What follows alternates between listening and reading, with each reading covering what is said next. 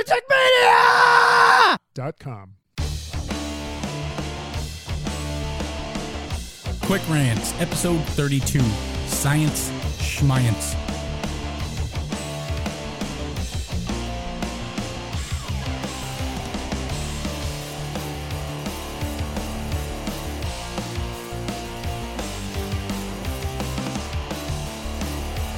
In recent months, there has been a lot of talk about making America great again. The odd thing is we seem to have forgotten how America truly became great. Yes, a fuckload of our greatness is due to imperialism and global capitalistic dominance imposed by the power of a dominant military and a dollar that serves as the world's reserve currency. But how did we actually become strong enough to bend the world to our will?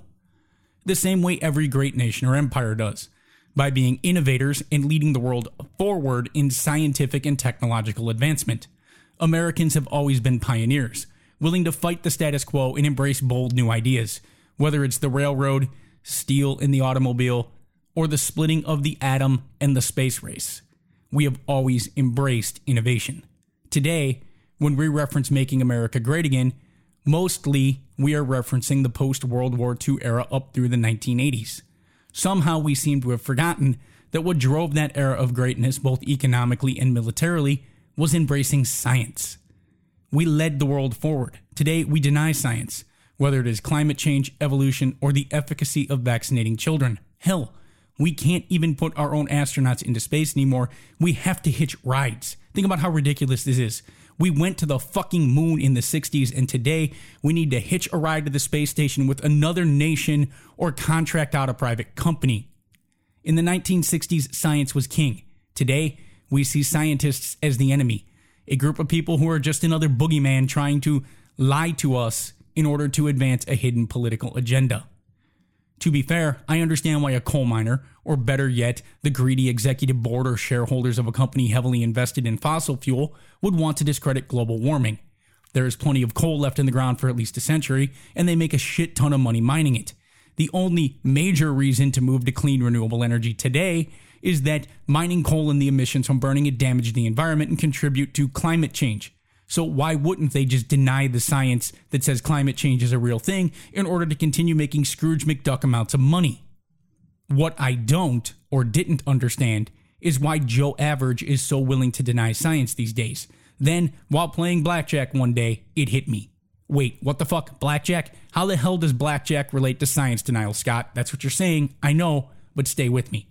Blackjack is a mathematically solved game. It has been for 50 plus years. We know exactly how many cards are in the shoe, and assuming the next card is random, based on the dealer's up card and our two cards, probability has determined exactly what a player's optimal play is in every situation. There's no need to think about it. It's simple. It's not subject to your opinion. It has been mathematically solved. If the dealer shows a 10 and you have a 16, your best possible play is to hit. You will still lose in the long run, but you will lose less by hitting. Yet every time I play blackjack, someone gets dealt 16 versus a 10 and they say, I don't hit 16. That book isn't right and that book doesn't know everything. This statement is patently wrong.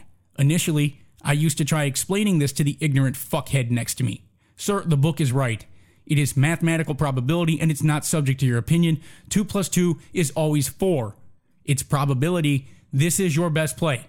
But John Q. Dumbass isn't interested in that. He plays blackjack and knows that he always busts when he hits his 16, so he never does. He'll also tell you that the casino wrote the book, which is complete bullshit. It was written by a MIT professor who had a gambling hobby and wanted to find the mathematically optimal way to play the game.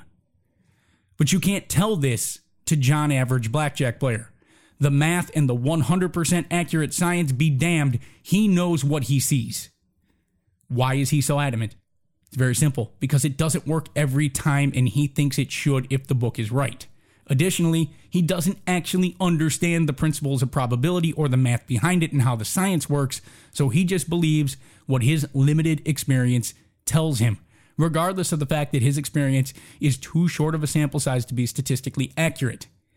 He hit 16 a few times one night and lost every time, and damned if the dealer wasn't always sitting on 15 that one night and would have busted had he stayed. That one night and one experience has forever tainted his opinion, And having Neil deGrasse Tyson or Michio Kaku sit down and explain it to him for 12 hours won't change his mind. Shit, Jesus could return and tell Johnny Dumbfuck that, yes, my son, you need to hit 16, and he would still say, I don't hit my 16s, JC, because I always lose. It's the same thing with science now. How can the Earth be getting hotter if the winter in Minneapolis last year was the coldest and snowiest on record? I don't know if it was, but fuck, Minneapolis is way up north and it's cold as shit, so I used it. Since my little town and my one experience says otherwise, all these scientists who study this bullshit must have their heads up their asses or are just liberal pussies advancing an agenda. Or I gave my child a vaccine at 2 years old and 6 months later they diagnosed her as autistic. That's tragic, but the vaccine didn't cause the autism. It's just that the autism can't be diagnosed until a certain age, and unfortunately that age is pretty close to the same time some vaccinations are given. Parents simply try to grasp what is happening and look for a reason to say my child was normal until I gave her that vaccine, and then after she was diagnosed with insert health issue, it must be the vaccine. This is where we are as a society. We no longer trust science. The truly scary part of this current science denial trend is that it is extending to our politicians and our captains of industry. Where once American politicians and businesses relied on science to shape our public policies and advance our industries so that they were on the bleeding edge and leading the world forward in innovation, we now seek to use our remaining economic and political world capital to halt technological progress. We don't want to lead the world forward with new ideas. We want to hold the world back and force it to use the technologies of a generation ago because we've invested a lot of money in them, and as long as we and the world keep using those antiquated technologies, a few people will make a lot of money. Look back through history, folks. No nation has ever become great that didn't lead the world forward and embrace change and new ideas. Any country that became reactionary and used its power to halt the wheels of progress end up ground to bits by said wheels of progress.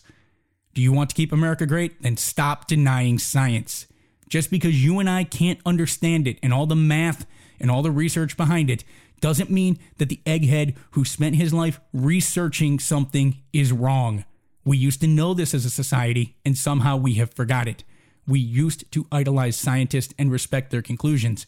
Now we treat them as if those results are nothing more than half-baked opinions, or worse, deliberate misinformation to manipulate us for a nefarious purpose. Science got us here, America. Only science will keep us here. Deny it at your own peril. This has been a quick rant, a Raving Lunatic Media production. Let us know your feelings at Media Raving on Twitter or email us at contact@ravinglunaticmedia.com. As always, thank you for listening.